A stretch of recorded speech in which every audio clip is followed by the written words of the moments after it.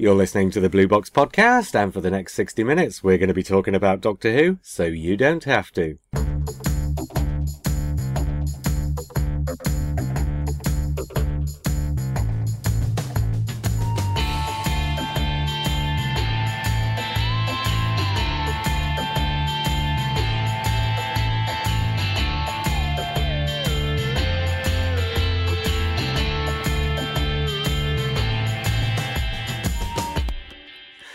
Hi, I'm J.R. Southall of the Blue Box Podcast. Hello, I'm Ben Verth of On the Time Lash. And hello, I'm Matt Needer from I'll Explain Later. And this is not exactly the lineup we had planned for tonight, and it's not exactly the topic we had planned for tonight either, but such is the way of the world, everything's gone wrong, and so, although Ben and I were supposed to be here this evening, Matt, you're standing in actually for two other people now. Oh, right, okay. Does this mean I have to hold two contrasting opinions? Yeah, actually, if you possibly can, that would probably be very useful. Okay. Excellent. I'll do my best. Well, Ben from On the Yes. Time Lash. Matt introduced himself last week, and obviously so did Mark from On the Time Lash, but I'm not going to get into the subject without asking you a little bit about the podcast first. I mean, Yeah. Mark's kind of told us how it came about, but I mean, when you had the idea to come up with the podcast, you know, what were your feelings about it? Had you listened to podcasts? Was doing a podcast something that you wanted to do? Yeah, so, I don't know, I just think I was taken up with the fervour of the 50th anniversary of Doctor Who. And I think both Mark and I wanted to be a little less passive in our fandom, or create some sort of infrastructure that would allow us to delve a little deeper into this thing, because, you know, we both love it tremendously. So, you know, like the idea of just creating this thing, it was, I mean, you know, also as well, I like spending time with Mark, and I like drinking, and I Yeah. like Doctor Who. So these were the three elements that all kind of came together. And, you know, in as much as, you know, we talk about success within the niche market of Doctor Who podcasts, I believe it to be fairly successful, and which has been a great bonus, because really it boils down to just hanging out with Mark and talking about something we love and having this wonderful, you know, social thing that we do. It's just purely pleasurable in every sense, just to hang out with a friend, talk about Doctor Who, and you know, okay, the hangovers the next again day are abysmal sometimes, because sometimes we go far too hard on it, you know. I was going to ask, are you actually drinking tonight? I'm not actually. I'm not. So I'm in the You can only process drink of- on your own podcast, is that what you're saying? Well, yes, I didn't want to deliver any disrespect to being invited onto this podcast, but I'm in a bit of sobriety at the moment because I'm in the midst of an intense period of opening my own business, and you know, having any kind of drink does not allow me to efficiently work the next again day, and I need to be firing on all cylinders. So. Oh, well, good for you. Is that the kind Thank you. Is that something that talking about it on the podcast might be in any way useful or not? Yeah, well, I mean, yeah, so I own, and in the process of stepping up the operation of a comedy club called Monkey Barrel Comedy, in Edinburgh. So if any listeners are looking for a terrific night out in Edinburgh, you are very welcome, to come to Monkey Barrel Comedy. We're literally the dead centre of the city. We're just off the Royal Mile on a place called Blair Street. And we run 7 nights a week. And we were 2 nights a week, but we've decided to go 7, and also, start to construct a bigger main theatre space with a lot more capacity. So it's, you know, there's a lot of manual construction work as well as marketing and PR that goes into the whole thing. So it's, you know, sometimes I'm doing like 18-hour days. So. Now, I've got to ask you a question. Of course. If you were in Edinburgh and you fancied a night out and you looked in the pages which advertise entertainment in the evening in the local newspaper, Yeah. and you saw something that said Edinburgh Comedy Club, and next to it was something else called the Monkey Barrel, which one do you think you'd go to? Oh, well, I'd have to go to the Monkey Barrel, of course. Good. That's the same right club answer. that my mortgage needs you to go to as well. So. Monkey Barrel, such a great name. Where did that name come from? Oh, mate. Oh, the story that's involved with coming up with that name. Me and my business partner, John, spent maybe 3 or 4 days just whacking these increasingly belligerent and ridiculous names back and forth at each other. And we were just like, we're never going to find a name for this. Everything sounded wrong or weird or just... anti getting people through the door. And then it was my missus who just was in the pub one day and went, what about Monkey Barrel? And so just simply, just one, she is a genius. So, this kind of thing comes very easily to her. But yeah, so it was my missus came up with it just off the cuff because me and my business partner were just getting increasingly maddened by sometimes the name. You're too close to something and sometimes you just need somebody with a bit of distance. Absolutely. I mean, some of the stuff we were coming up with. I mean, one of the major ones that in a fit of ridiculousness, I thought here's an exclusive. I thought would be a good idea was to call it Merlin's Hernia. What a great name for a comedy club. And it was basically just taking the letters of my name, the letters of my business partner John's, and putting them into like a kind of randomizer on the internet, which would come up with like various other words that you could make out of these things. And we felt that, in the back of our heads thinking, cause ABBA had a component of each of their names, maybe we could do so. It was ridiculous. So ABBA not exactly famous for their comedy though. No, they are not. But I think if we'd called ourselves Merlin's Hernia, neither would we have been. So no. This is like when you read all the working titles to those old Doctor Who stories, and you're thinking, well, you could have called it Cat Flap, but you decided not to. Yeah. And very wise you were too. Have you ever seen the notes of all the names that they tried to work out for Monty Python's Flying Circus? Yes, I have. Yes, that's amazing. Isn't there? I've seen a few of those, I think, but oh wow. And then they come up with Monty Python's Flying Circus, and now you cannot think of it being anything else, can you? No, what was it? Gwen Dibley's Flying Circus was one of the the nearly theirs. Wow. Could conceive of. I mean, I guess maybe you could conceive of it being called that, but no, Monty Python. That's what we all know and love. So some names just have a ring about them. Even before you know what Monty Python's Flying Circus is, as soon as you hear the name Monty Python, or as soon as you hear the name Monkey Barrel, you know what you're going to get. Yeah. Hopefully people are in the mood for a laugh riot, because that's what we try and deliver 7 nights a week. Well, speaking of... This has become largely a massive advert for my business. Please come. But it's okay, because last week, Matt and Mark advertised their podcast relentlessly for an hour and a half without stopping. So, I'm not making any money out of my podcast, though. That's well, then you're doing it wrong. To plug something commercially here. You're doing it wrong, Matt. You're doing it wrong. Yeah, good point. Although none of us are making any money out of our podcast, because you just don't. So, well, especially not in this country. But I'm not getting down international podcasting politics, so let's move swiftly away from there. But speaking of comedy clubs, we've got a subject to cover. And, well, given that this was a very last-minute change in subject, this might end up being a bit of a comedy episode anyway. The original plan was that 4 of us, 2 of us who were rather more pro and 2 of us who were rather more anti, were going to talk about Stephen Moffat. And effectively, what we were going to do was put Stephen Moffat on trial. And I suppose the question we were really asking is Stephen Moffat good for Doctor Who? Well, one of the ones who was absolutely central to that conversation sadly is not very well and has had to pull out. So, rather than going ahead and doing it without him, what we've decided to do is change the topic slightly so we can come back to Stephen Moffat in a couple of months. And instead, we're going to put Russell T Davies on trial. How exciting is that? Well, incredibly.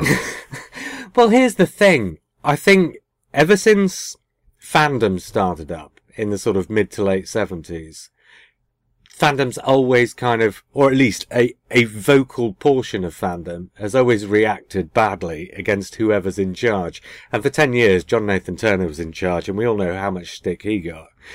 And when Russell T Davies arrived, he got the same stick, and now Stephen Moffat's there, he's getting the same stick. And it struck me that, I mean, the reason we were going to do Stephen Moffat was because he's current, but he's coming to the end of his run, so it seemed quite timely. But it struck me, why stop at Stephen Moffat? And here's the thing of it. This trial thing, is this person good for Doctor Who? That's really just an excuse to talk about the person who's running the show at the time, the script editor or the producer or the showrunner, to talk about them, to talk about the things they did differently, the innovations they made, and to basically ask two questions. Did the things they do differently really matter? Beyond the kind of conversations that fans have on forums and on Facebook and on Twitter and what have you. Does it matter to the general public that this person's doing it differently? And are the things that this person's doing differently good for Doctor Who? And I suppose in that conversation there are two answers. One is it good for Doctor Who the way the fans who are on the forum see it? And is it good for Doctor Who the way the general public who tune in their millions see it? So we're going to get into the subject of Russell T Davies and talk about, well, at least this is the intention, talk about the things that he's done differently from the people who went before. And to that end, I've got about 8 things that I've jotted down, because I don't usually do notes, but we changed the topic so last minute, I thought I'd better put a few notes down to at least give us a starting point. So I've got about 8 things I'll bring up, and I think basically what we'll plan to do is I'll put those 8 things one at a time to the pair of you, and we'll just get into a conversation and see where it takes us and see if we come up with any conclusions at the end of the episode. Does that all sound okay? That sounds great. Perfect. Okay, before we do though, I think we ought to all lay our allegiances on the line and just say whether we're coming at this from a position of loving Russell T Davies or hating Russell T Davies or being completely ambivalent about Russell T Davies or somewhere in between. Ben, how do you feel about Russell T Davies? So I guess since we changed this from a Moffat episode to an RTD episode, it's a tougher question now. Because I absolutely love Moffat. No shades of grey. Absolutely love him. With RTD, I constantly wrestle with, do I like him? Do I think largely, yes, I do. I think he's been a positive force. I think he is, across the board, a tremendous writer, all the series that he's worked on. Yeah. But there are just some things that, like no other showrunner in Doctor Who, greatly irk me and are little problematic landmines that litter his era. And so I'm tremendously excited to unpack all of this. Yeah, I think those landmines probably, well, in a Venn diagram sense at the very least, are things that I've got written down. But Matt, how about you and Russell T Davies? Right. Well, the short answer I would probably have to say, if I have to come down on one side or the other, is I would say I love him. I think he's an absolute terrific writer. And I guess it's a slightly weird thing because you know how everything these days has to be a bloody culture war of some sort. Yeah, it's so binary. That's the thing. It's impossible to say that you. I mean, so my situation is that I love Russell T Davies. Stephen Moffat era, not for me particularly, but I don't use one as a stick to beat the other, if that makes sense. Yeah. I think it's just down to sort of personal preference really, and just what I enjoy watching. But I would say that I've got some qualifications to that. There's some criticism which I would level against him as a writer and a showrunner. But my basic position is I thought his era of Doctor Who was absolutely terrific. And then obviously going back and rewatching a lot of those episodes, some 11 years on in a few cases, I'll explain later, have been, surprised, well not surprised, but very pleased to see how well they stand up, all this time on. Well, I'm kind of the opposite to you. in a certain way, and I'm not a million miles away from Ben in that my position is, while Russell T Davies was in charge, I absolutely adored what he was doing up until about 3 years in, and then the cracks started to show a bit, and then I really struggled a bit during certain bits of Series 4, and definitely the specials I struggled with. But the thing of it is, although I enjoyed it a lot at the time, as time has gone on, more and more of the sort of cracks in the ointment, if you were, are starting to sort of spring out at me. And I'm starting to have more and more trouble with some of the things he did.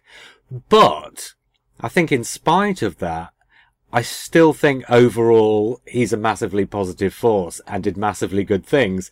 I just think that the distance of time tends to focus in on the things he didn't do quite so well. You know, because once you get a bit of perspective on things, you start to put people in context. And and I think that's what we're going to be doing tonight, is kind of putting him in context. I'd say it's probably worth also saying from the off, like, the boring thing, which I think everyone would probably have to say is some sort of disclaimer to the Russell Davies era, is, he was instrumental in getting the show back on screen. And I'm only saying this up front now so that we can acknowledge it and then never have to mention it again, because it's such a dull argument to keep having to come back to. It's like we have to be so grateful to him. But I think it's worth remembering that, it's not only that he had some sort of involvement in getting the show back on screen, but actually part of the rationale for the BBC commissioning a new series of Doctor Who was to try and poach him from the commercial channels that he was being very successful for with his work for ITV and Channel 4. So, it was very much the case that although the BBC were open to commissioning new Doctor Who, clearly, because, been bubbling under for a while, what tipped it over the line was that it was going to be Russell T Davies's Doctor Who, and that was something that they could get behind. Well, I think two things. One, we're not going to get past he's the guy who brought it back, but... Oh, we should, though. I mean, I mean that sincerely, as a guy who absolutely loves his era, we should absolutely look at it as how it stands in and of itself now, because, Doctor Who is back, he's done that. We need to see whether it was worth it. But I think one of the contextualizing questions is, are the reasons he's doing certain things differently because he's the guy who's bringing it back? And that's going to come up over and over again, I suspect. But the other thing is, and this is something that's not going to happen, but I kind of, as we do this podcast, I kind of like to try and forget Stephen Moffat. I want to. I'd love to forget Stephen Moffat. Sorry, that was a cheap shot. I couldn't resist it. I want to try, if possible, and contextualise Russell T Davies with what went before rather than what came afterwards. Because it's going to be difficult. Yeah, it is. There are a couple of things in the RTD era that I think did irk me. Certain character traits, certain actions that were taken by various characters, which Stephen Moffat, and I think it's been said elsewhere, I think that the biggest fan of the RTD era is Stephen Moffat, and there has been I think in key episodes of his an attempt to kind of reclaim and justify and correct things that happened within RTD's era, which completely remove any annoyance that I had, because I now see it in a different light and understand it, because essentially someone else has explained it to me in a different way. So on the other hand, I will certainly try. Well, no promises. I was going to say, on the other hand, that's kind of the Stephen Moffat conversation that we'll have when we do the Stephen Moffat episode. Sure, okay. In a way. Well, please check me then if I start straying into Moffat territory. Well, I don't mind so much. But let me throw one of these things out. And it's a really obvious one to kick us off. But, I mean, I'll throw it out. I will level a criticism and give 2 or 3 examples of that criticism in action, as it were. And then, let's discuss whether those criticisms are valid. And if those criticisms are valid, if there are underlying reasons that mitigate them. So the first thing I've got written down is, and I don't think this is going to come as a big surprise to anybody because it's been said many times, but Russell T Davies doesn't seem to understand the science in the science fiction. And more specifically, the reason I bring this up is in many cases, in many of his episodes, the human drama works its way through to a logical conclusion, but the science fiction itself just comes to a deus ex machina and stops. And I mean, a couple of specific examples, because I don't just want to throw this out there without backing up my case, but you look at the end of the world and the human drama builds and comes to a climax and a resolution. The science fiction, it's just a big off button. You know, an off button that turns up again in the Christmas Invasion less than a year later. And just to demonstrate that he's still doing this years later, in Midnight, you've got a story about an invisible creature that can break through solid walls in order to get inside the vehicle. And they end the episode by chucking it out of the vehicle. And nobody says, well, hang on, it just came through that solid wall to get in the first place. What's to say it's not going to do that again? But, again, the human drama has come to a proper resolution. So, is that a justified complaint to make against Russell T Davies, that the science fiction is beyond him? And, you know, contextualising this a bit further, he's not really done science fiction anywhere else in his career. I mean, apart from the children's ones he did early, but all his grown-up drama has pretty much avoided it. I'm just going to chuck this out. Whoever starts speaking first, you've got the floor. Right, that's me. Okay. Sorry, you can go first next time, Ben. No worries. I think there is some truth to what you say, but I think, A, I don't care, and B, I think that is something that you could equally accuse lots of classic Doctor Who of as well. And I'd sort of break that down a bit further. I don't really think Doctor Who works particularly well when it tries to obey the rules of quote-unquote hard science fiction. I don't really think of Doctor Who as a particularly sci-fi show beyond the fact that it has a sci-fi device at its core, which enables it to become a show that apes different genres every week. So, you know, I would expect the horror episodes to follow horror movie rules and, you know, the things that, you know, you'd expect the sort of more actiony type adventures to follow kind of action-based rules. I think, yes, I mean, I think in terms of the sort of linear plotting, a lot of Russell T Davies's science fiction plotting is all about getting the characters from A to B, because when they reach point B, they're at the position to, you know, hit the off button or flip the switch or do whatever it is in order to get people out of that situation. I think that was often the case with an awful lot of classic Doctor Who as well, but I think because the narratives are so much more compressed this time round, you know, going from sort of 100 minutes, you know, or even longer in some cases down to 45 minutes, it's just a lot more noticeable. But I also think that, you know, as drama and as a dramatic experience and as something to enjoy, I find the character work, which he is self-evidently more interested in telling. I mean, I think he would say that he's far more interested in telling a character story than some sort of pointy-headed kind of Bidmead style kind of sci-fi approach. I find that so much more rewarding, and I just think so much more in keeping with Doctor Who. I mean, there's, you know, I've never really been a sci-fi fan to any great extent other than Doctor Who, and I think Doctor Who is a sort of genre adventure show more than anything else. So I mean, I think there is some truth to that. I don't think it marks any difference to classic Doctor Who, and I don't mind because I'm looking elsewhere for my entertainment in these episodes. And so, on the question of does it matter, the answer is very obviously then no.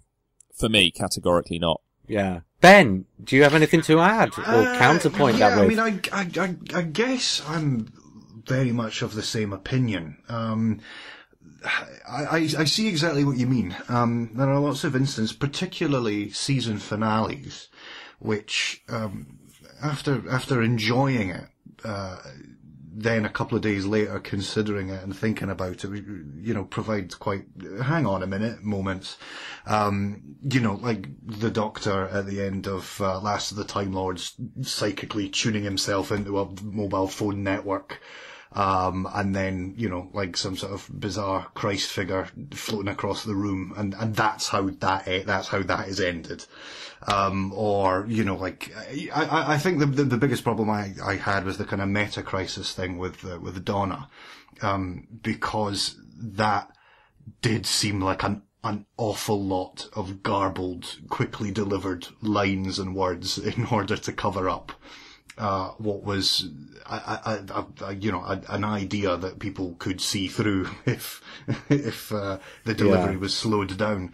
But I'm with Matt. I kind of don't care. I kind of think it's a bit more noticeable now because of, as you say, the compressed episode run lengths.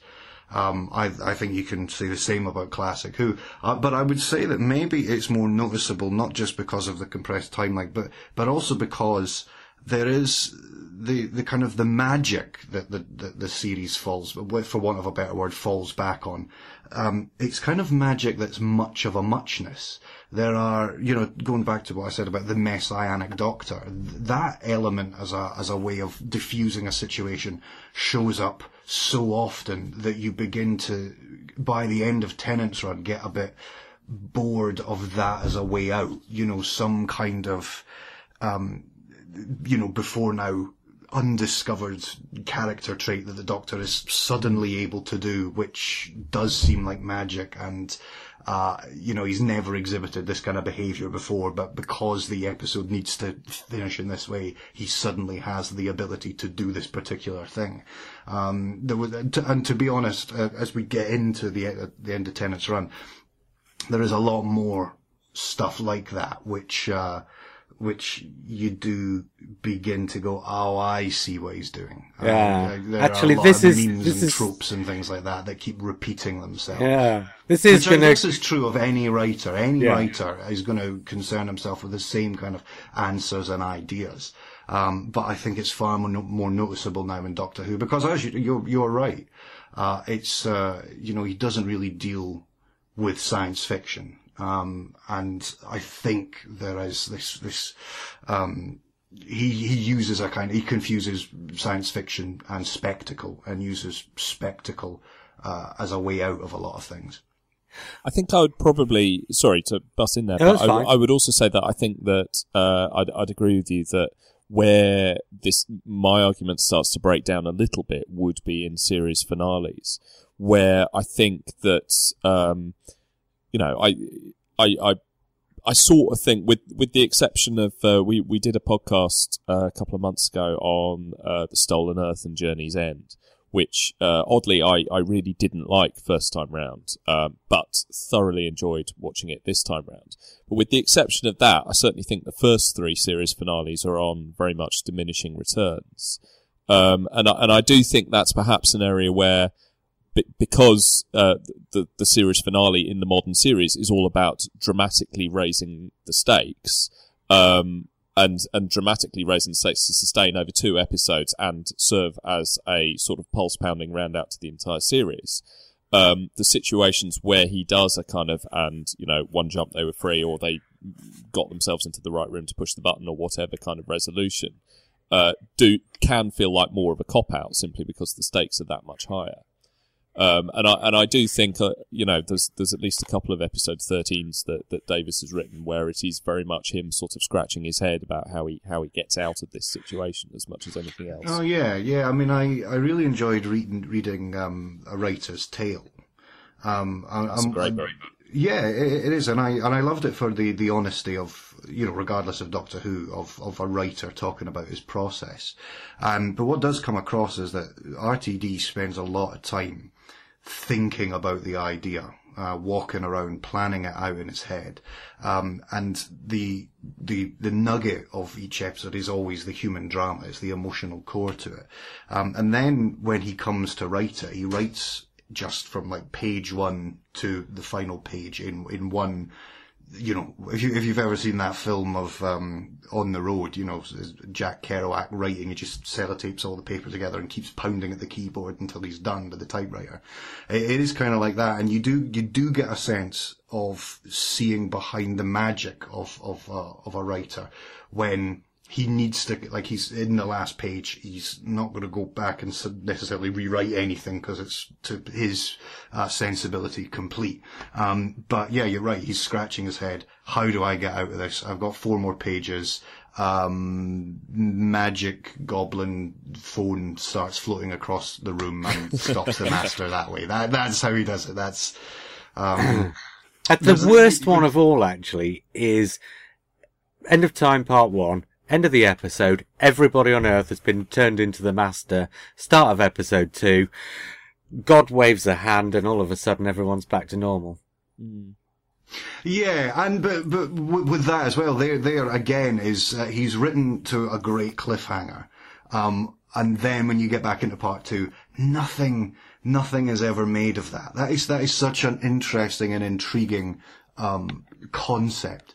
But every time in part 2 you start visiting the Masters across the planet, they are in exactly the same position as when they were converted. Like, I think the Master as President of America, for the entirety of episode 2, or until the spell is broken, the spell is broken, he's still standing behind the podium where he's been delivering a speech. It's like, and what? And that's what the problem is, isn't it? If you turn everybody on Earth into the Master, where's your drama? Because it's already happened. I suppose that's the thing as well, that it's, this Doctor Who has quite a long history of cheating its cliffhangers. I mean, even in something that's, as unimpeachable a classic as Genesis of the Daleks, you'll still have the cheat of like, oh, that sheer drop from the top of the rocket that she was facing was broken by a platform that was mysteriously not there earlier or something. Yeah, I mean, that's been done before, and I think that's a sort of slightly unfair stick to start beating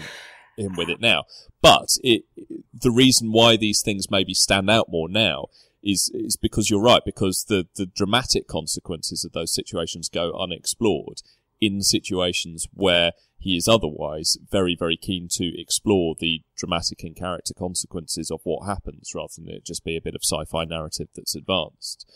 So I'll agree with that. I think the resolution of cliffhangers is sometimes leaves a lot to be desired. I guess I should justify saying that as well, is that I think that struck me so hard is because, and I've said this on the Time Lash, is that I think Everyone on Earth is the Master is one of the greatest cliffhangers in Doctor Who. It is spectacular, and so I think, so intrigued was I to see what is going to happen, that I was I was incredibly disappointed that you have a lot of people that look like the Master, but you only have one Master, so nothing's really been, no stakes have been upped, essentially. Yeah. Right, guys, I think we've actually, in the course of the last 5 or 10 minutes, talked through all the other points I had to bring up, so I'll thank you and say goodnight. No, seriously though. Well, one more point on the stakes being raised in terms of the series over things that the classic series did that the new series can't get away with. And 2 things I've noticed, or 2 things I've brought up before. One about the cliffhangers. There are so fewer of them these days that you kind of feel they have to put more effort in.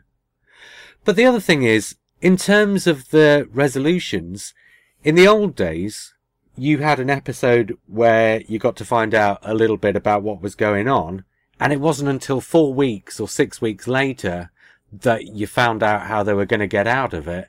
And if the resolution to the plot, Pyramids of Mars, say, wasn't particularly good, that didn't diminish the first 3 weeks when you were watching the first 3 episodes. These days, you get into the start of an episode, and 35 or 40 minutes later is when you get the resolution. And because you don't get the week or the month in between, you don't get time to savour the first 2/3 of the story before you get to find out how it ends.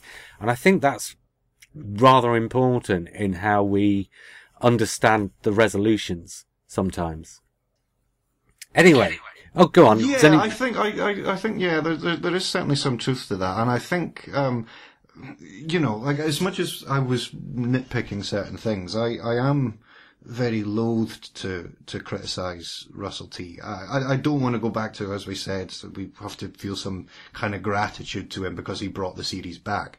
But what I really do think is that as I've said before, any kind of irks I have with the era, I think it's entirely down to someone single-handedly learning as he goes along, but also teaching an audience 21st century Doctor Who, trying to move away from the 4, the 5, the 6, the 7 parts that we used to have, the way Doctor Who for 26 years was presented to us, and for him to kind of shake the Doctor Who fan conditioning of either be it watching episodes in the classic manner or writing Doctor Who novels, and trying to learn how to do condensed Doctor Who, emotionally important Doctor Who. So, I never feel particularly badly disposed to him, because you can see that any mistakes that are made are just the mistakes that come from the construction of something brand new. It's ironing out kinks. I also find it very interesting that you used the phrase fan conditioning there, because that's something that I've sort of thought a lot about. In that, I for a long time I thought that there was a big tonal disjunct, or in terms of like looking at where the series priorities were in between the old series and the new series. And like I say, sort of on our show, we go back and we sort of smash together different eras of Doctor Who and sort of see what the common ground is. And I do sort of feel quite strongly now that, for all that we sort of say that the new series has to obey conventional TV logic in a way that the classic series never did, I do really think a lot of that kind of conditioning about how, Doctor Who's not about human drama, it's about sci-fi, Doctor Who doesn't engage with, the outside world and pop culture and politics and sexuality and all these kind of things. Those don't stem from classic Doctor Who as a whole. I think that stems from classic Doctor Who in the 80s.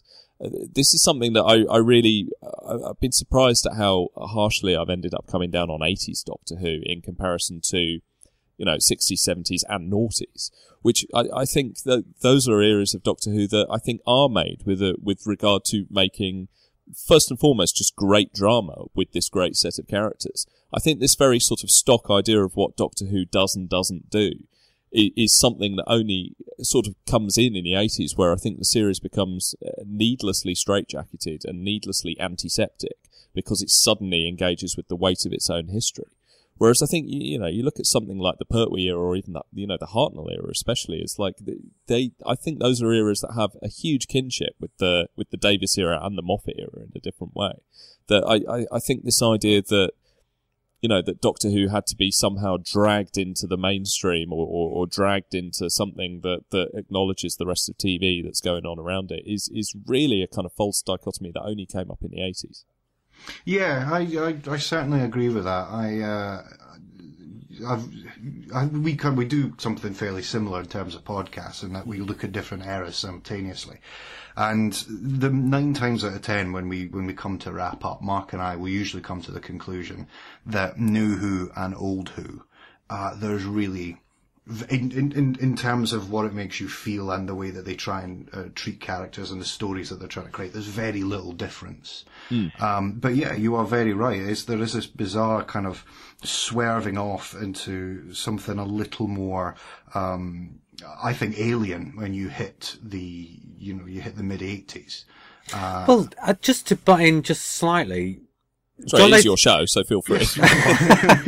Well, John Nathan Turner's "No hanky panky in the TARDIS" is obviously a really famous quote, but to me, and especially listening to you two talking about it, it strikes me that expression doesn't just refer to sex in the TARDIS, but it kind of refers to all sorts of modern relationships in the TARDIS. It's almost like that expression by itself covers a multitude of antisepticisms that John Nathan Turner wants to bring to the show that kind of wring out the human drama so that you're only left with the dry science fiction.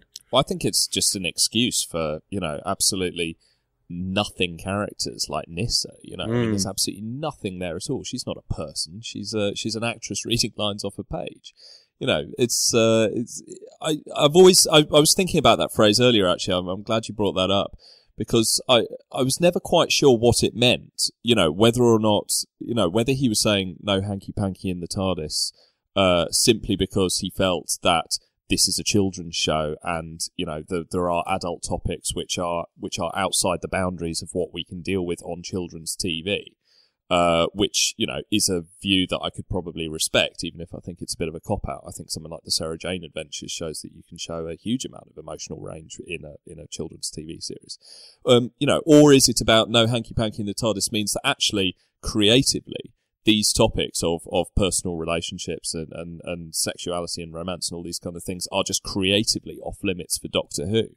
I think it's no coincidence that as soon as, other in the 90s, other people start writing Doctor Who in different media, and you get fresh voices coming into it, and that's one of the first things that gets revisited. Why is this rule in place, and what does it mean? It seems just a pointless way to hamstring yourself from telling good drama.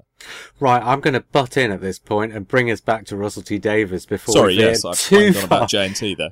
Well, I don't mind tangents. This podcast has been known to go off at tangents that have lasted over an hour, but we don't have time to do that tonight.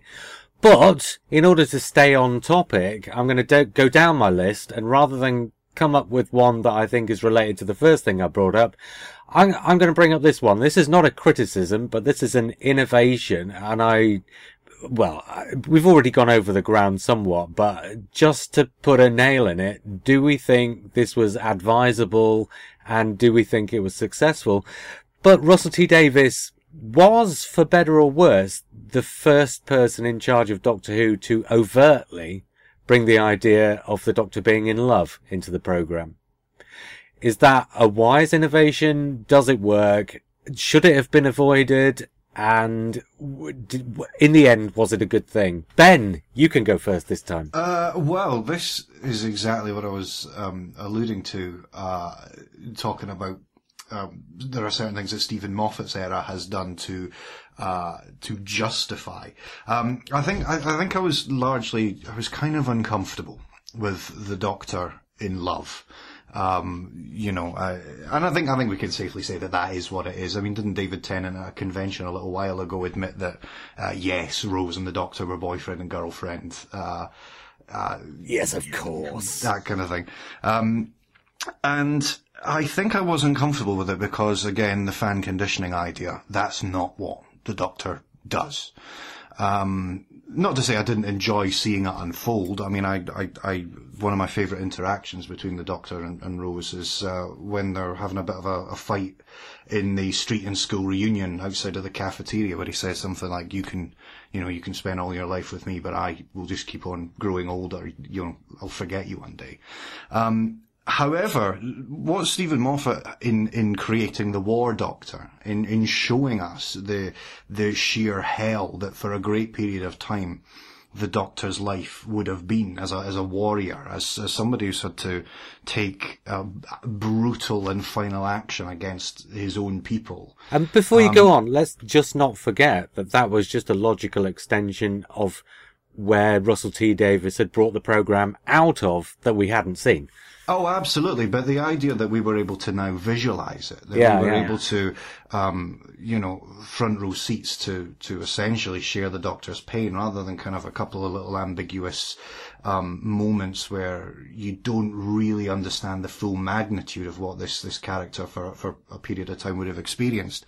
I think I do not begrudge the Doctor as a character at all to start letting somebody like Rose in, particularly since Rose is so instrumental, it seems, in bringing him back to the idea of what he as the Doctor is. I mean, if I experienced something like that in my life, I think that I would feel an incredible emotional gratitude and certainly a love for that person. So the Doctor being in love, it seems perfectly in character for where the Doctor in that point in his life is.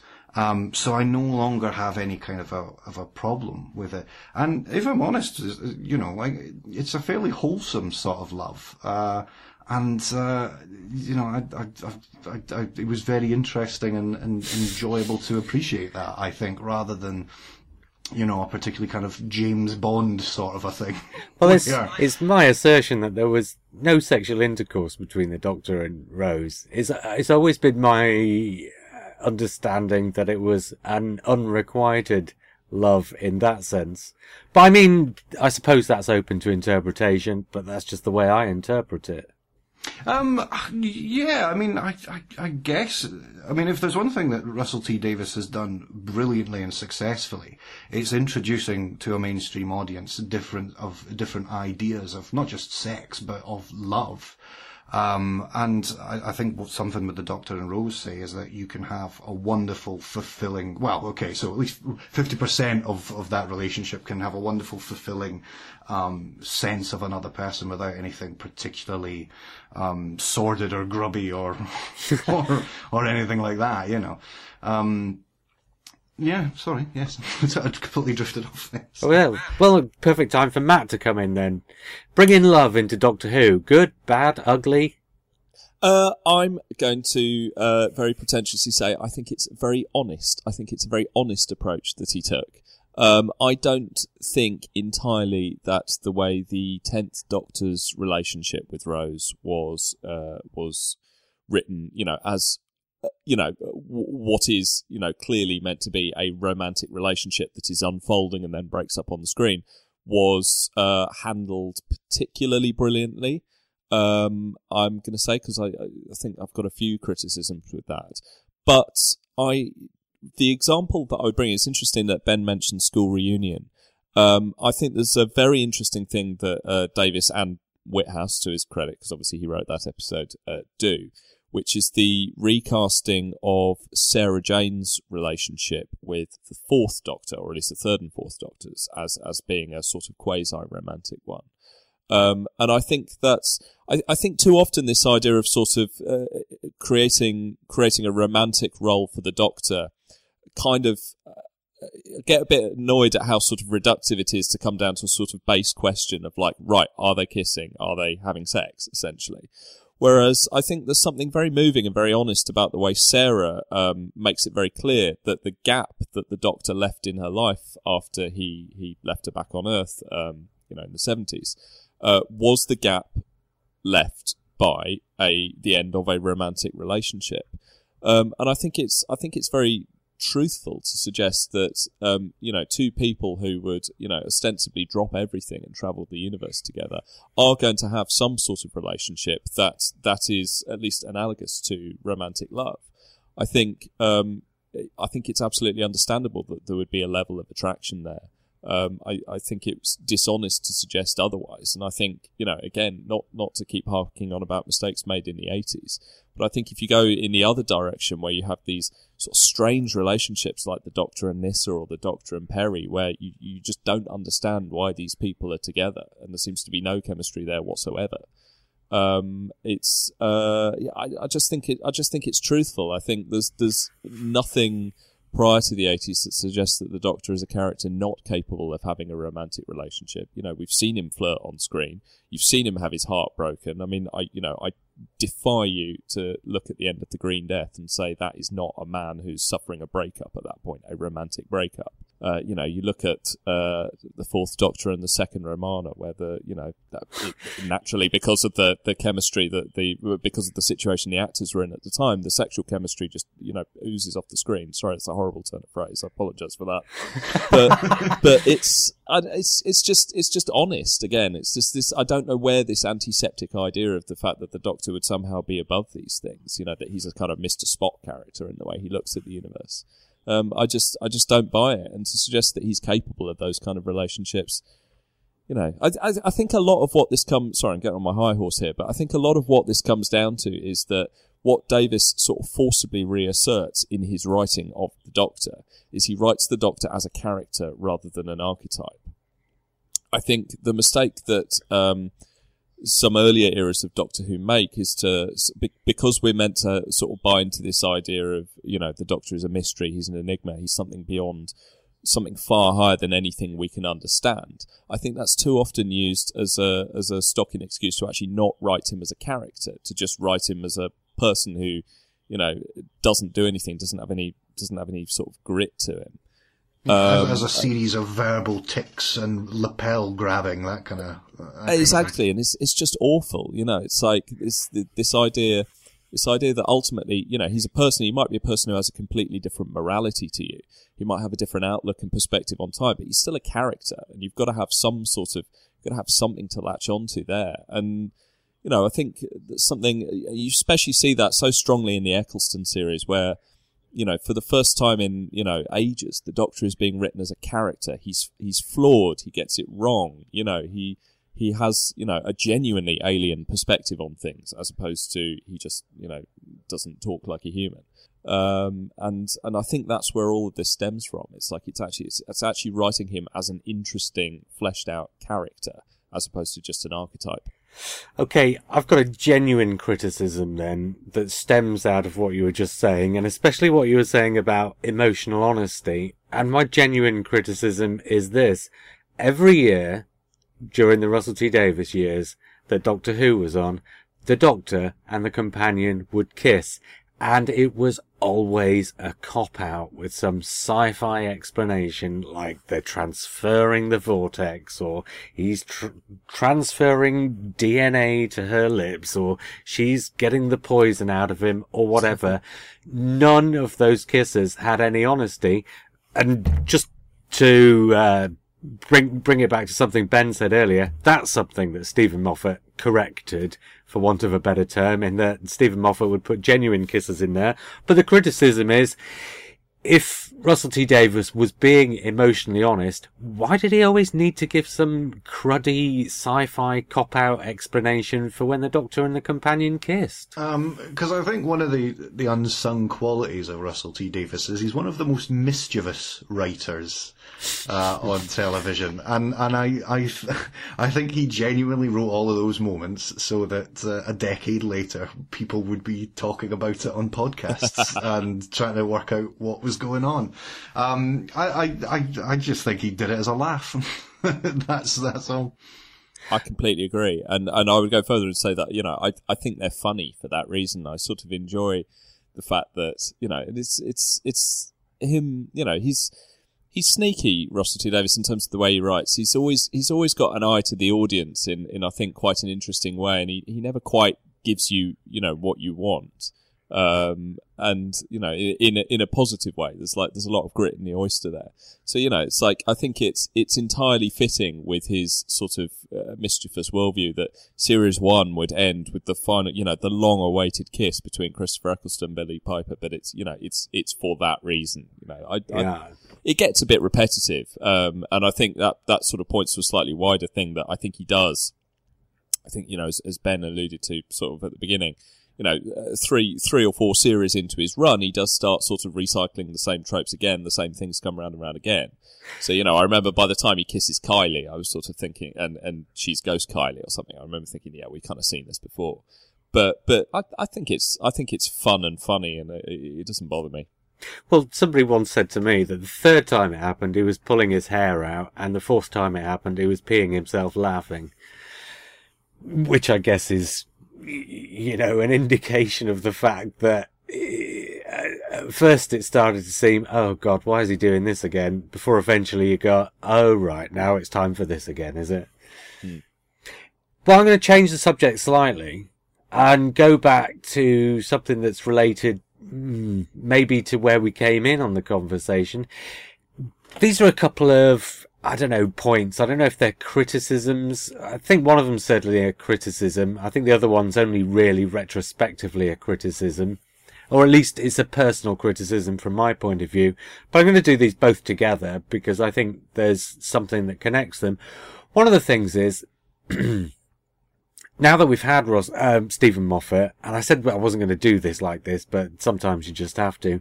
Now that we've had Stephen Moffat, I've really grown used to the idea of never knowing quite what you're going to get in terms of, is it going to be a two-parter? Is the series going to be split? Is it going to go over Christmas? Is the Christmas special going to be a part of the story arc? Whereas with Russell T Davies, you'd have 13 episodes of discrete story formed out of 10 single-part episodes and 3 two-parters, and then you'd have a Christmas special, and then at exactly the same time the following year, you'd have exactly the same thing again. And I think Russell T Davies was so impressed with his own format for the first series that he allowed the format to dictate things. And here's where I think it becomes a criticism. In the first series, I think the arc is plotted out among the episodes, with each one of the episodes introducing something, not necessarily a sort of plot mechanism, but sometimes an emotional character beat that would prove important further down the line. And in that first series, all these moments sort of came in what felt like their natural place. And then in the second series, because he had exactly the same format in terms of where the episodes lay, it felt almost like he got to the point, and, you know, Age of Steel, where Mickey goes off into the alternate universe, you know exactly how the rest of that series is going to go down, and the next 5 episodes have to tread water before you can get there. And then in the third series, you've got the introduction of Martha, and Russell T Davies spends 7 episodes demonstrating how Martha's not Rose, before giving her 4 episodes to prove who she is, including 2 episodes in which the Doctor's pretending to be a human, and 1 episode which is the Doctor Light, in which she barely appears, before she goes walkies around the Earth, proving that she can be a warrior. It just struck me, looking at this, that Russell T Davies was so beholden to his own formula about how the series should be in terms of episodes, that he allowed that to dictate the pacing of his storytelling, sometimes to the detriment of the storytelling.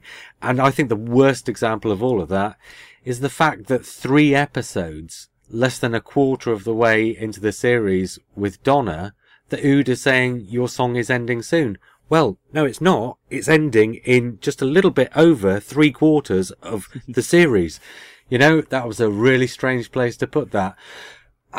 Either of you can answer that. Do you agree? Do you disagree? Or do you think that's just the way it had to be? Matt, we'll go with you first, I guess. I sort of vehemently disagree to the first bit of your point, and sort of somewhat agree to the second bit. So, to go at it in reverse order, I think the problem, the problem that he has, and this is a very luxurious problem to have, that I think he absolutely nailed it first time out. Yeah. I think the Christopher Eccleston series is, by far my favourite of the entire new series run since the show came back. And I think, there is an argument to be made, that it's probably the most consistently good, effective end-to-end run or series run of Doctor Who that's ever been made. I think it's absolutely terrific. And I think there's a couple of series after that, 2 and 3, very much of kind of running on the spot. It's the difficult second album syndrome. It's that there's, what do you change? What do you keep? There's a major change in the cast each year for the rest of his run. I think there's quite often a hope that that's going to sort of sustain interest, in it, whilst it sort of hits the same beats week on week. And I think, there is a formula to how the series pan out, and it's sort of quite obvious where it's going. So, I think he does hit a formula, and I think, fan as I am of his era, I did feel that in terms of how the stories are told, it was time to see something new at the point where he decided to chuck in the towel. That said, the things that you've praised, and that this is not to make it a Bash Moffat podcast, but I think the things that you've praised about how, the format of the series has changed year on year under Moffat, and I would agree with that. I think he's thrown the, he sort of tears up the format and tries something new with sort of wild abandon year after year. But I do rather feel that those are cosmetic changes to disguise the fact that I think he's a much more limited storyteller than Russell T Davies. I think there's a very small number of tropes and ideas that Moffat keeps working out. And I actually find it sort of interesting. I think I mentioned last week that I was much more of a fan of the Capaldi series than I was of the Matt Smith series. And I think part of the reason why I think they're more effective is because Moffat has sort of worked out, how to get these ideas to work in a way that lands, rather than, what I would feel is the kind of slightly flawed and bitty and dissatisfying way he teases out a lot of these ideas in the Matt Smith era.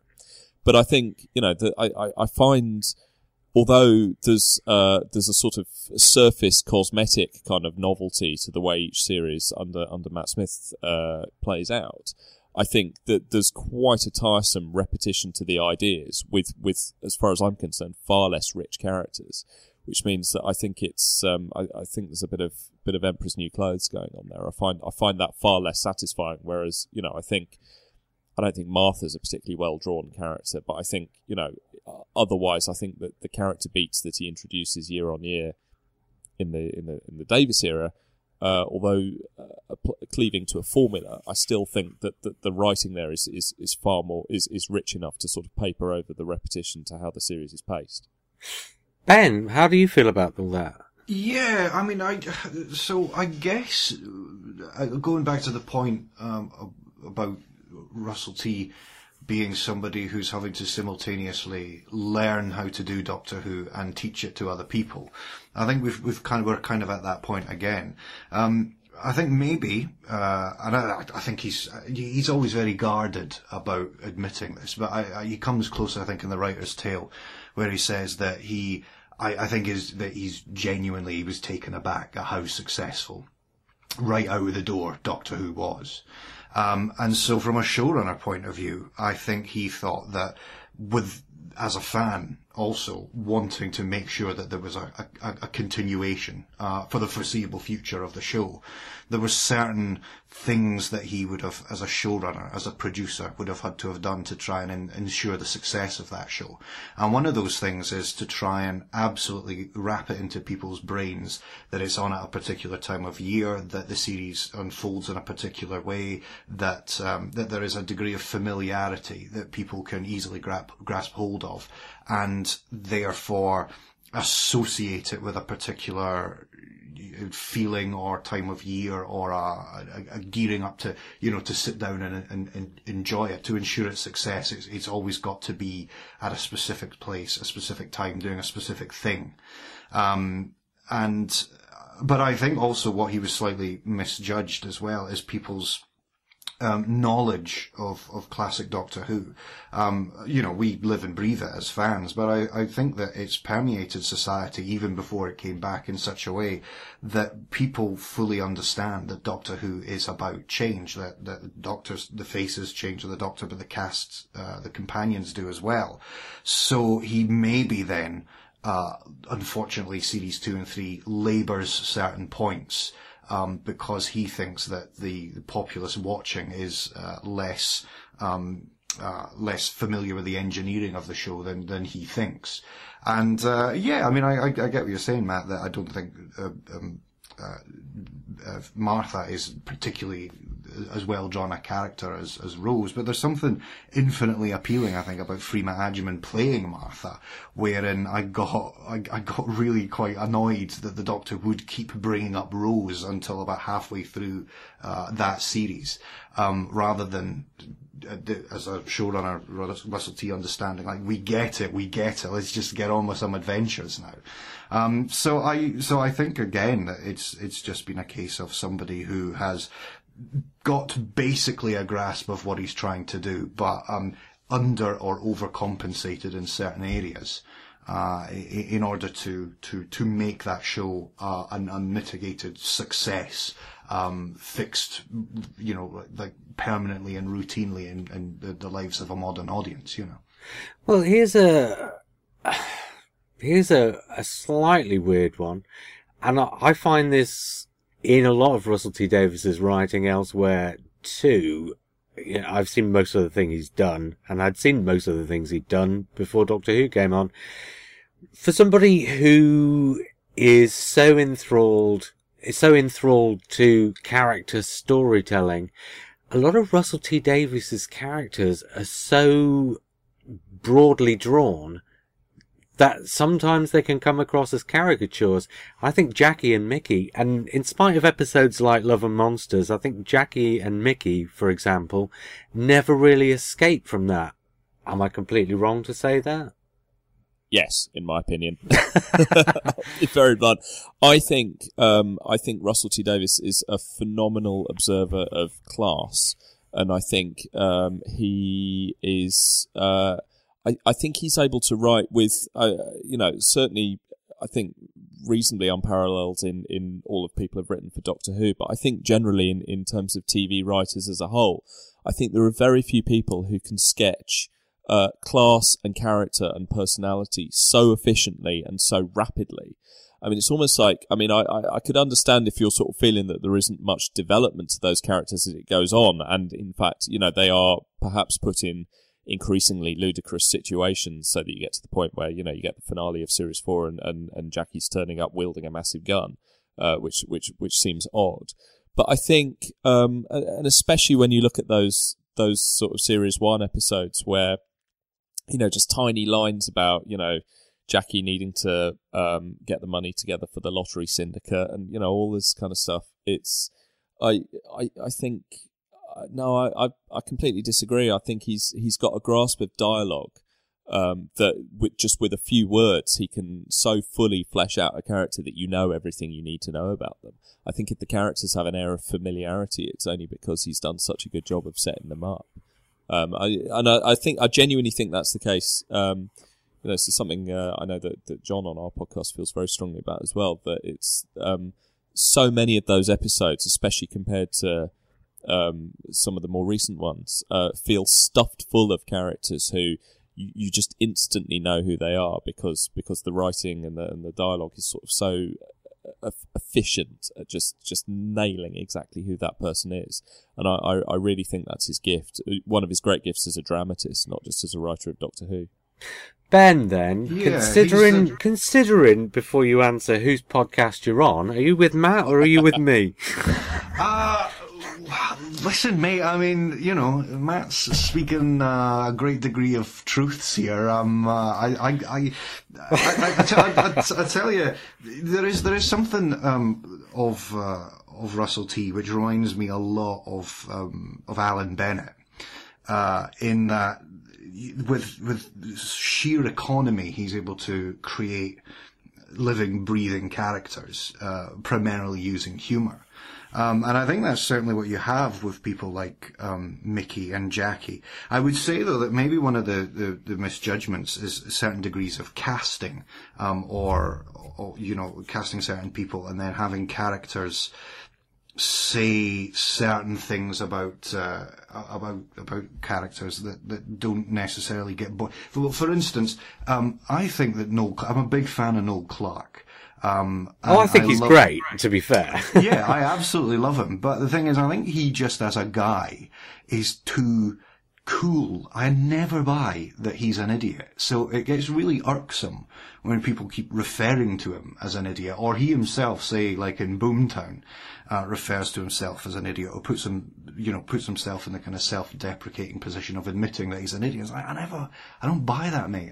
You've never shown me anything that would suggest you've been immaculate. You've been one of the best things to watch on this series, but I never buy that you're an idiot. So there is a certain degree of disconnect that happens there, I think.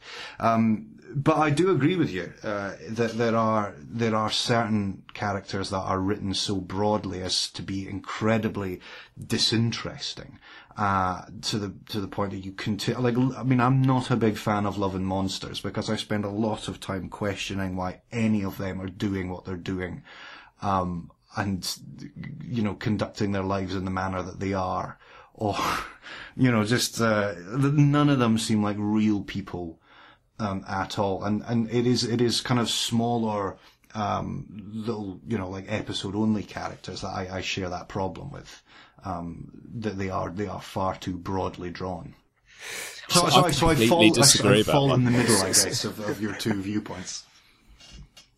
Go on, Matt. I almost think Love and Monsters for me is just one of those perfect examples of where he gets it right. I mean, I think it's a big cast. It's an unwieldy cast of new characters that he introduces.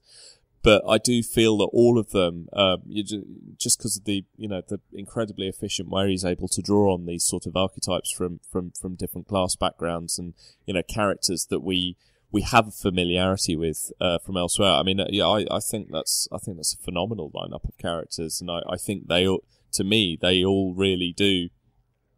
Even though they get a fraction of the screen time for one episode only, I think they do come across as real living, breathing people, and I think that's one of the heartbreaking things about the episode. Where personally, I mean, I really love it, but I became very sort of emotionally invested in it because I really did like their club, and I bought their chemistry. And I think when it all gets broken up and they all start dying, I was terribly, terribly sad. I'm going to bring up one more thing then before I get to the big question to end. Oh, wow. And this other thing is not really a major thing, and I think it's pretty self-evidently answers itself. But by the end, does Russell T Davies get too self-indulgent? Because, I mean, it seemed to take him maybe 2.5 years to really figure out, exactly what he's doing. In spite of the fact that first series is, as you say, Matt, almost perfect. It's about 2.5 years before he's really comfortably doing it. And it seems very quickly then to escalate into self-indulgence to me. And certainly by the time you get to the specials, I don't think many people would argue that The End of Time, for example, is a bit self-indulgent. And for my money, the biggest self-indulgent in his entire 5 years is solving a plot by having a character commit suicide at the end of The Waters of Mars. But I mean, do either or both of you agree? Do you think he does get self-indulgent rather quickly towards the end? I don't know. I think maybe it's less self-indulgence and more a kind of, over 4 years we were used to economy and brevity and like 45 to 50 minutes of a run, and then beginning as he gets to as episodes towards the end of his run get longer and longer, finding that suddenly that rule is being tampered with and we are getting longer, and so you have a plot that has a bit more room to breathe, but understanding, having been shown over the previous 4 years how you would have been able to have done that far more economically and quickly. When I think of self-indulgence, really the only thing that comes to mind, springs to mind, is the Doctor's 1,000-year stretch before regenerating at the end of time. I think everything else kind of, earns its place, or really is a writer being given a slab of time and filling it. So it's not necessarily that he's become self-indulgent. It's just that he's a writer that's been given extra time and has to do that though on a budget that has not increased with the time slot. So you get a bit more treading water, I think. I completely disagree. I think there's something very interesting that starts to creep into his writing around Series 4 and the specials, which I think gives him a renewed vigour, and I think aside from Series 1, I think makes those that run of Series 4 into the sort of gap year specials possibly the second most interesting sort of period of his writing. I think, as we said earlier, I think the phenomenal success of Series 1 sets a template for Series 2 and 3 that I think he can't quite match. I think I sort of consider, with some very good episodes within them, I consider those two series to be sort of somewhat running on the spot. But I think a very interesting thing starts to happen as he realises that he's approaching the end of his time writing on the show, that he actively starts to dismantle a lot of his own worldview and a lot of his own moral framework that he creates for the characters and how they exist, in a way that is very much designed to sort of effectively pull the whole thing apart and leave Stephen Moffat with a completely clean playing field to make the show his own. I think a lot of that kind of humans first sort of overly optimistic worldview that Series 1 to 3 kind of espouses is much more kind of cynically and suspiciously treated. I think there's all sorts of interesting scenes. There's the woman, I can't remember the character's name, but in the Ood episode, the woman who's the sort of PA administrator character, who is one of that feels like one of those very Russell T Davies characters who's going to be given a split-second decision, or is given the opportunity to make a decision by the Doctor, and would in earlier series be given a moment of heroism, but instead she just sells out to her base instincts and raises the alarm. I think you've got a lot of the conversations in The End of Time, sort of flawed as it is, are absolutely fascinating. The two tramps talking about how they can't share in the optimism about Barack Obama sorting out the world economy, because it's not going to be a solution that they'll ever see the benefits of, which, you know, feels incredibly prescient knowing where we are now in world politics. And I think a lot, and then obviously the Doctor then, you know, going from a sort of a flawed hero to someone who actually becomes quite unhinged and egotistical and ultimately needs to effectively die to give himself a clean break.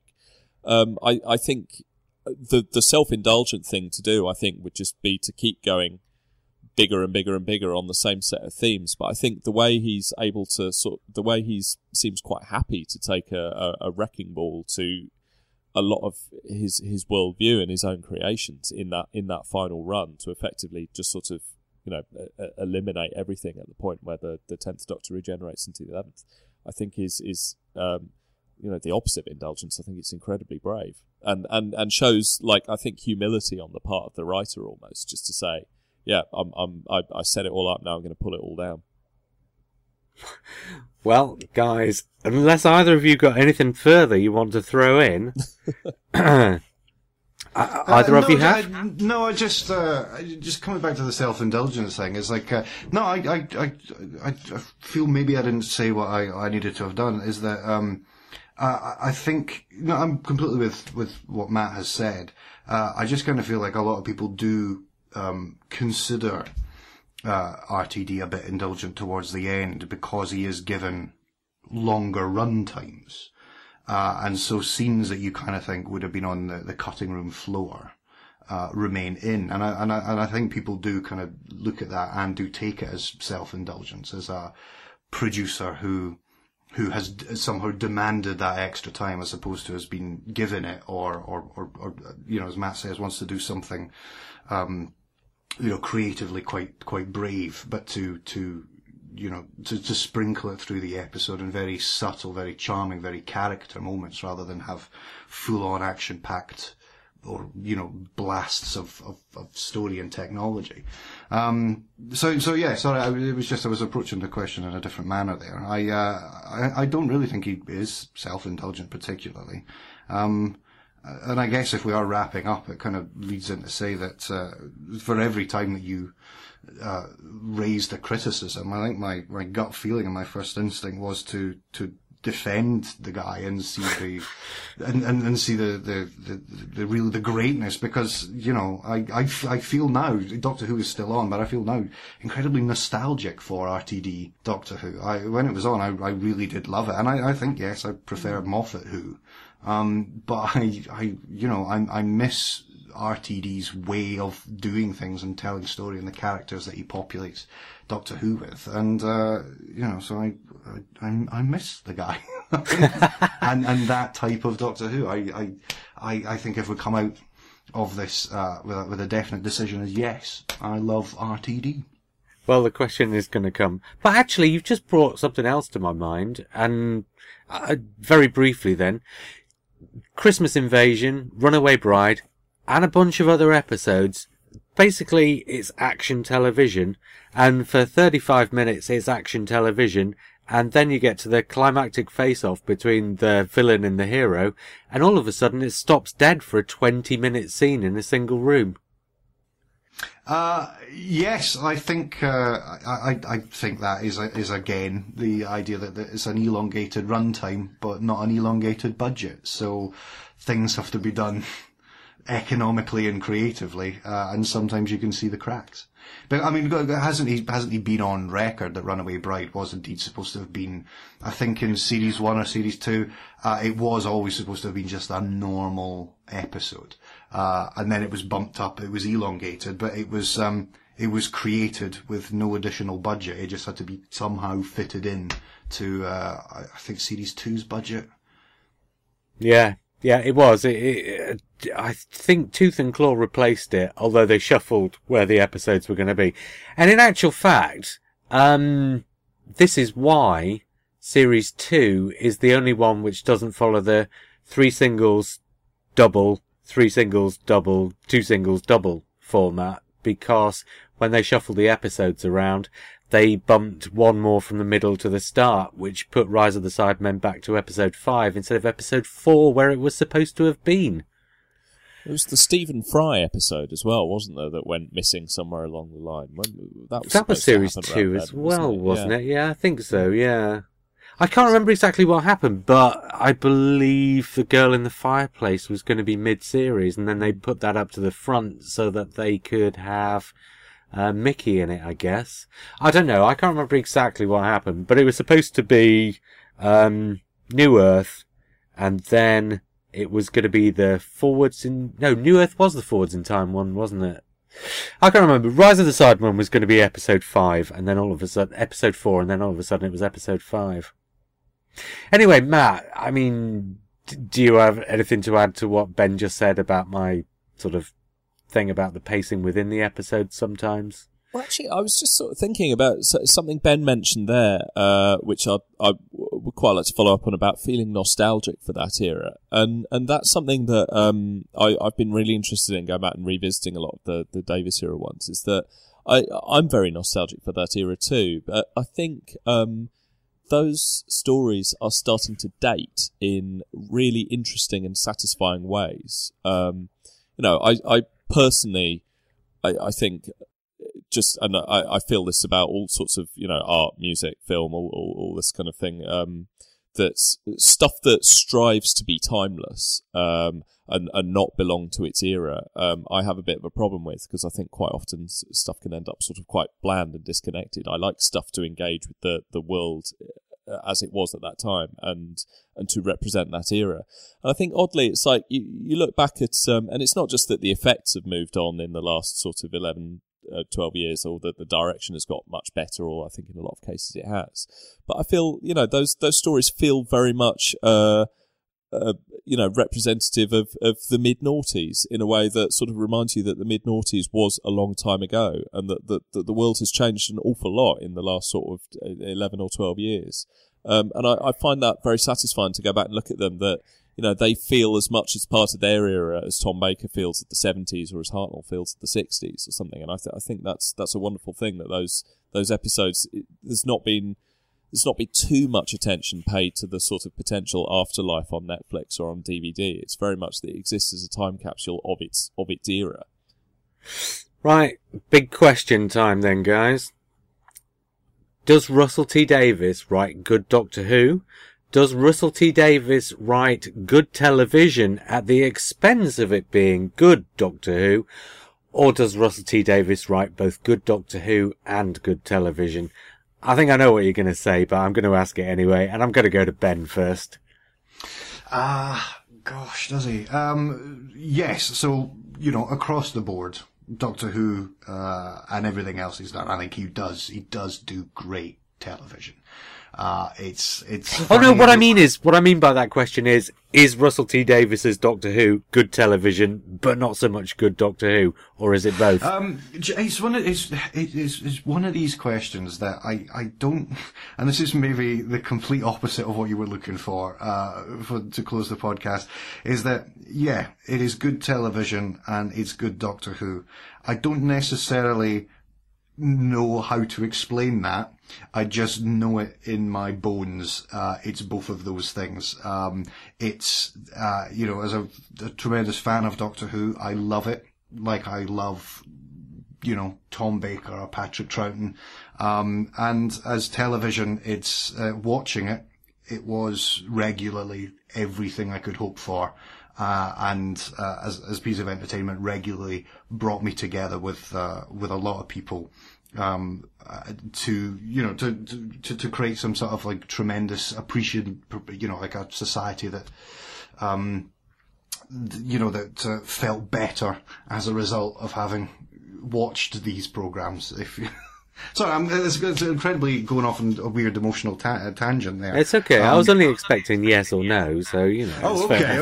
Well, then, no, just kidding. Yes, if you're looking for a kind of Mark Kermode-esque, articulate, deconstruction of why I think that, I don't know. But to both questions, I would say resoundingly, in my gut, I feel absolutely yes.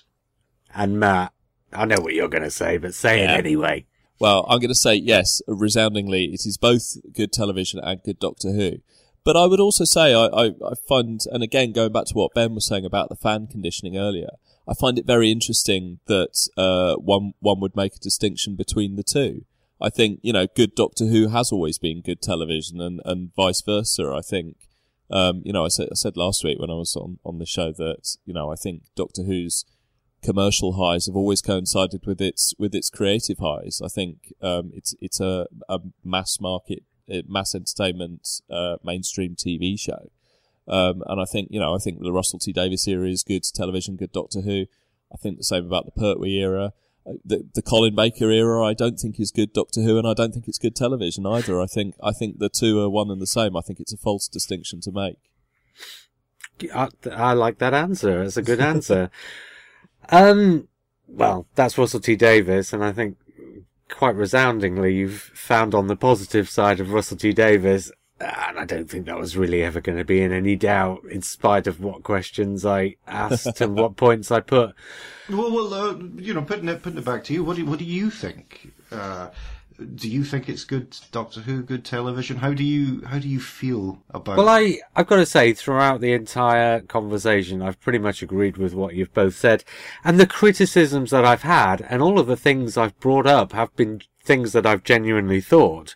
But I said at the very start, but does it matter, was one of my questions. I think all of these are genuine criticisms, but by the same token, because Russell T Davies is writing good Doctor Who as good television, I don't think any of those criticisms matter, because in spite of the fact that I've phrased them as criticisms, in actual fact, I think they're just a byproduct of it being good television. Oh, sure. I mean, everything we've talked about is, or everything that at the start of this I said irked me. If I'm honest, they're just all utterly forgivable. So I don't know why I continue to say they irk me, because, I've very quickly made peace with anything. But that's the thing, is that, something can still irritate you to a degree, and yet, well, I've often said this, if you love somebody or something, you tend to, the expression is, if you love somebody, you love them in spite of their flaws. But no, I'd modify that and say, if you love somebody, you love them because of their flaws. And it's the same with Doctor Who. I think if you went an entire series of Doctor Who without being irked by a single thing, I think you'd probably find it a little bit bland. Oh, completely. Yeah, absolutely. And that's also not to say that, it seems to have been a resounding thumbs up for Russell T Davies on the show. That's not to say that everything he wrote worked, or that, all of his episodes are, I think there are a few. I mean, New Earth is one that I've never particularly got on board with. Well, for example. Yeah. I don't think that's terribly good. I think he's gone up a few blind alleys in the past. Like, I think the Martha arc was a terribly misguided idea.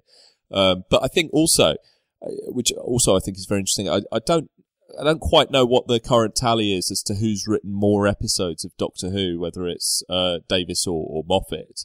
But presumably it's the case that, like, at the point where Davies handed over the reins, he had written more Doctor Who than any previous writer who had ever contributed to it. I mean, that's probably true, isn't it? I think so, yeah. Yes, I think it would make sense.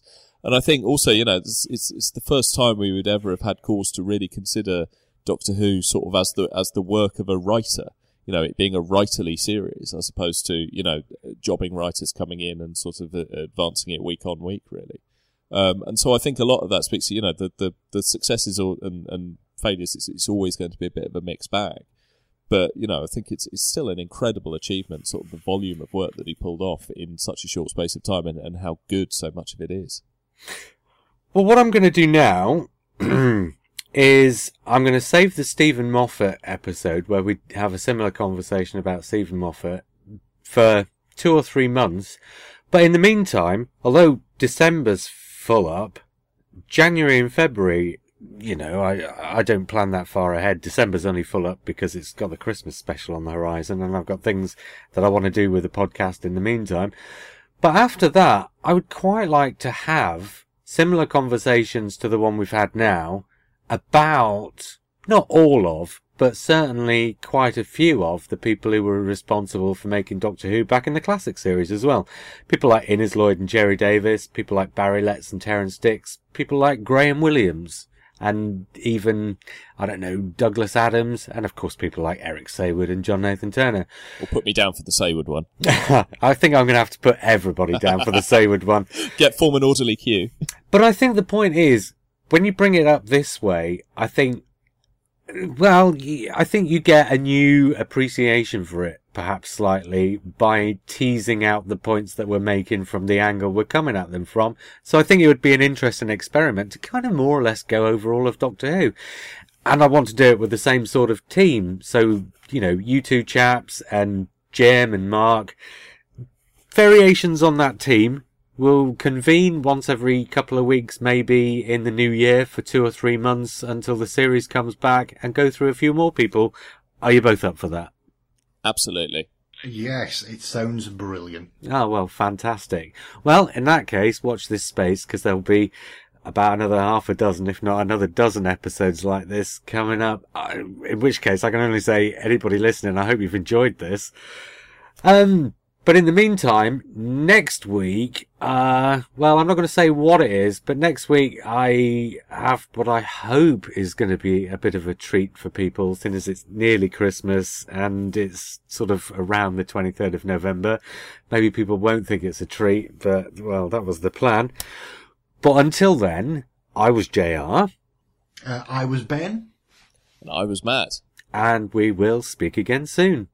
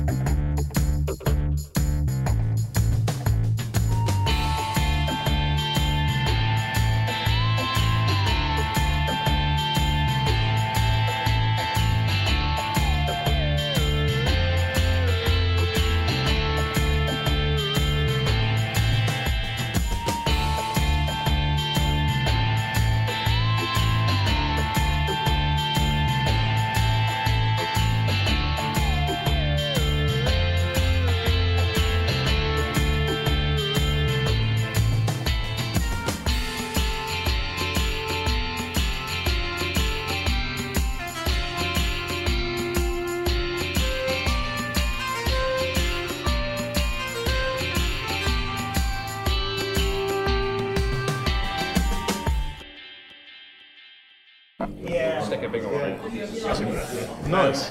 Right. Well, I don't know why you're pointing at me. I mean, I don't have to start these things. You don't have to. Well, it seems like it's more the way to start. Hello, Hooverville podcast number. Well, it doesn't have no point numbering them. They might go in different orders depending on who's doing them. Random. Let's just say we are here with Matthew Dale. I was going to call you Matthew Good for some reason. I don't know. Matthew Dale, who didn't play Alan Dale, played Little John. Yes. That's confusing. In Robot of Sherwood with Peter Capaldi. Yes. And you're looking very. I mean, this isn't really working on audio podcast, but you are looking the part. Yes, yeah. I have to say, it's the first for me. I've not seen a guest turn up in their costume. I am actually the first and only guest that actually does a convention in costumes. Everybody. So I'm hopefully going to start a new trend. Right. Were you a fan before you got the role? Yeah, I was a fan ever since. Well, my doctor was Sylvester McCoy, and because I grew up with him as a doctor, I've been loving it ever since. So when I was given a chance to be in Doctor Who, oh yes, the excitement was so amazing. So was it watching Doctor Who that made you want to be an actor? Kind of, yes, in a way. Well, I did my first production of a community play in Dorchester where Sylvester McCoy came to see the production. And I was lucky enough for him to come and see me, and I actually met him and I was really pleased. But the thing is, I had that moment where I completely blanked and I had no idea who he was. And I was gutted when I found out after I'd met him who he was when he'd left. But ever since then, I have seen him since. And he remembers me from a little kid in the play. Yeah, so he remembers me quite well, so I'm pleased about that. So, but yeah, so because of him, I've learned a lot of things, and he's been a kind of inspiration in a way. Right, fantastic. So, how did you then get into acting? What was the process? Well, I started at very young and did a stagecoach school course in Dorchester. That was for 4 years, which got me my first job in Teachers with Andrew Lincoln. And a few years later, then I got Stella, and then, well, not too far along ago, I was in Casualty, but then also got myself Doctor Who, which was a big one for me, and I was really pleased. And I've been with other agencies, and they've been giving me work, small bits. But I am in 2 films coming out very soon. Oh yeah. I can't say one until next year. I can't say one at the moment. But the one I'm looking forward to is in 13 days' time. Bridget Jones died with a baby. I'm in that film. Oh, they're playing the trailer on a loop downstairs. Yeah, so I'm on a feature part in that. So, Great. so I'm in that. So that's my next event. Not the baby, No. Do you find that your height is significant? Because clearly being Little John requires a very tall actor. Yeah. Is that a key to the parts that you get, or are some of them just it's irrelevant? Yeah, the height does help because with a beard and with the long hair, it kind of helps that you stand out, and they're like, "Ooh, this person stand out. They look odd. We'll have them." So that's the way it works, and because of that, I get work left, right, and centre. So growing a beard and long hair works. Well, I've got the beard, maybe the hair. Yeah. Yeah, so you're kind of doing the work for the casting people, really. Yeah, basically, yeah. Making yourself marketable. Brilliant. Yes. I mean, on the set, is it like I'm told there's a lot of standing around waiting? And sitting around and waiting, yes. But it's worth it at the end of it. The days, about 12-hour days each day on set, and it only takes about a week to do one episode. But every minute is... Sometimes you get energy from absolutely nowhere. You feel you've done about 10 hours and you're like, or about 5 hours and you're actually knackered out. But you somehow, instantly, they want you back on set. You have the energy from nowhere. And if you're feeling weak and no energy, it just comes out of blue, and it's really helpful. And I think the adrenaline kicks in, and you're thinking, you're on this, you're with this person, that person. It's like, wow. How would you describe atmosphere on set then when you were working on Robot of Sherwood? Very entertaining, a good lot of sense of humour, and a good buzz around the episode. And yeah, it was really good. Everyone's really nice, and yeah, talkative. And What's Peter Parker like? he's quite funny. He's non-swearing, so he's obviously on the other shows he's done, he's been swearing like crazy, but he doesn't swear on set at all. He's a really nice gentleman. He just talks normally in a conversation. He says good morning in the morning, so he's really good. And one thing I really enjoyed is each morning on set, they'd get everybody on the main cast together to do a read-through. So you're there, standing next to Peter Capaldi, Ben Stiller's over there, Jenna Coleman over there, and your whole cast, and you're just talking to them, and they they're going through their lines, and it's just a great atmosphere, and it's just, it's like a kid in a candy store. You're just so excited. Mm-hmm. Do you have a take on the business of where they edited the episode? No, I don't. You don't? You abstain on that one? Yeah. Yeah, okay. I thought it was known where the episode was edited. In what? Sorry, in what was? We know what was cut out. We know what was cut out, right? Oh yeah, absolutely. So I'm confused.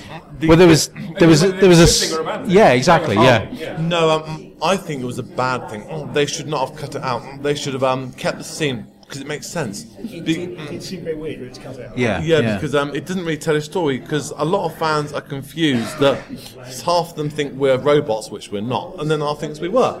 But with that episode, if that cutting bit of the sheriff getting his head cut off, if that had been in the story, then everything would have made sense. So, but I think people got a gist at the end of the day. But I think it was.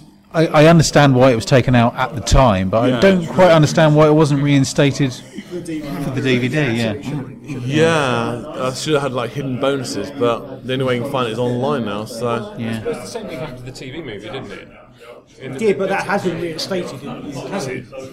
I'm never sure which version of the TV movie I've seen as to whether Is the special edition DVD. special edition DVD, has that got the extra got footage? bits in, I don't think know. it has. Oh, possibly. is it? Yeah, I Certainly don't the know. Blu-ray, upcoming Blu-ray is the US edit. Ah, right. Well, But then the opening Blu-ray is not ain't proper HD, is it? Well, they do have behind the scenes on the Doctor Who extra on the DVD, which I'm actually featuring quite a lot on there. So yes, yeah. So the extras one are worth seeing because you do see some behind the scenes, but they did cut a few scenes which I was in actually, which I was kind of annoyed about. But most of them, it was there most of the time there. So, but it was good fun.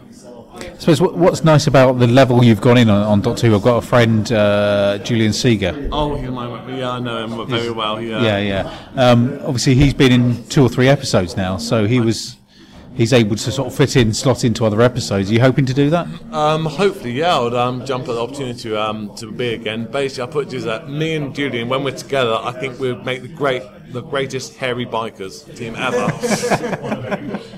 Have you thought about monster work? Because there are several people that have kind of been in the show several times encased in rubber, and you wouldn't know it was the same person. Yeah. So you got the height to help.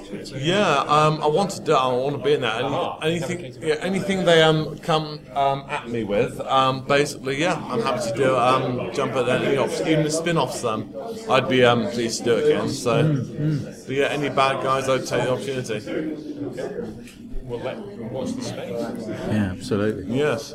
I think we are Single Katie Yes. We can wrap it up, can we? Wrap it up, or we could just get her to join us. We could get to join us. We could, yeah. Let's do that.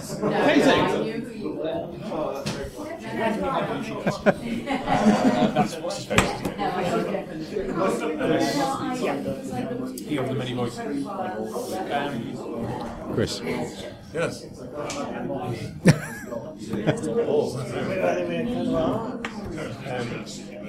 Just carry on. Yeah, okay. How have you found Hooverville today then? Really fantastic fun, and I'm hoping to come back next year to do it again. It's great. So yeah. I've been every year.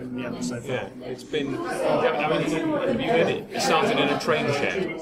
No, that's news The to me. first 2 years, there's a museum not far from here called like the Midland Railway Museum or something. Okay, yeah. So you park there and you get on a steam train and it takes you to the venue. So that's kind of cool. Nice, But the yeah. venue itself was in this huge train shed with the acoustics of which and the heating of which were not so great. And so they moved it here. So then we got fantastic air conditioning here, but every other room in the building is boiling. So we are very lucky. Have you found that you've got a lot of fan mail because of being John? I don't get much fan. I've had the odd bit of fan mail here and there, but I get more fans at the conventions. There, the more events, and I talk to them online all the time. So, but I'll put it. I've got 2 of my well, actually no, 3 of my top friends I've got online at the moment is Pamela Anderson, she's not bad, Sam Jones, who played AKA Flash Gordon, and a girl called Gail Cal, the one who played Wonder Woman in the Batman and right. Yeah, Wow. Her name is Gail something. Gail Gattel. Yeah, basically so I get to mingle with big names.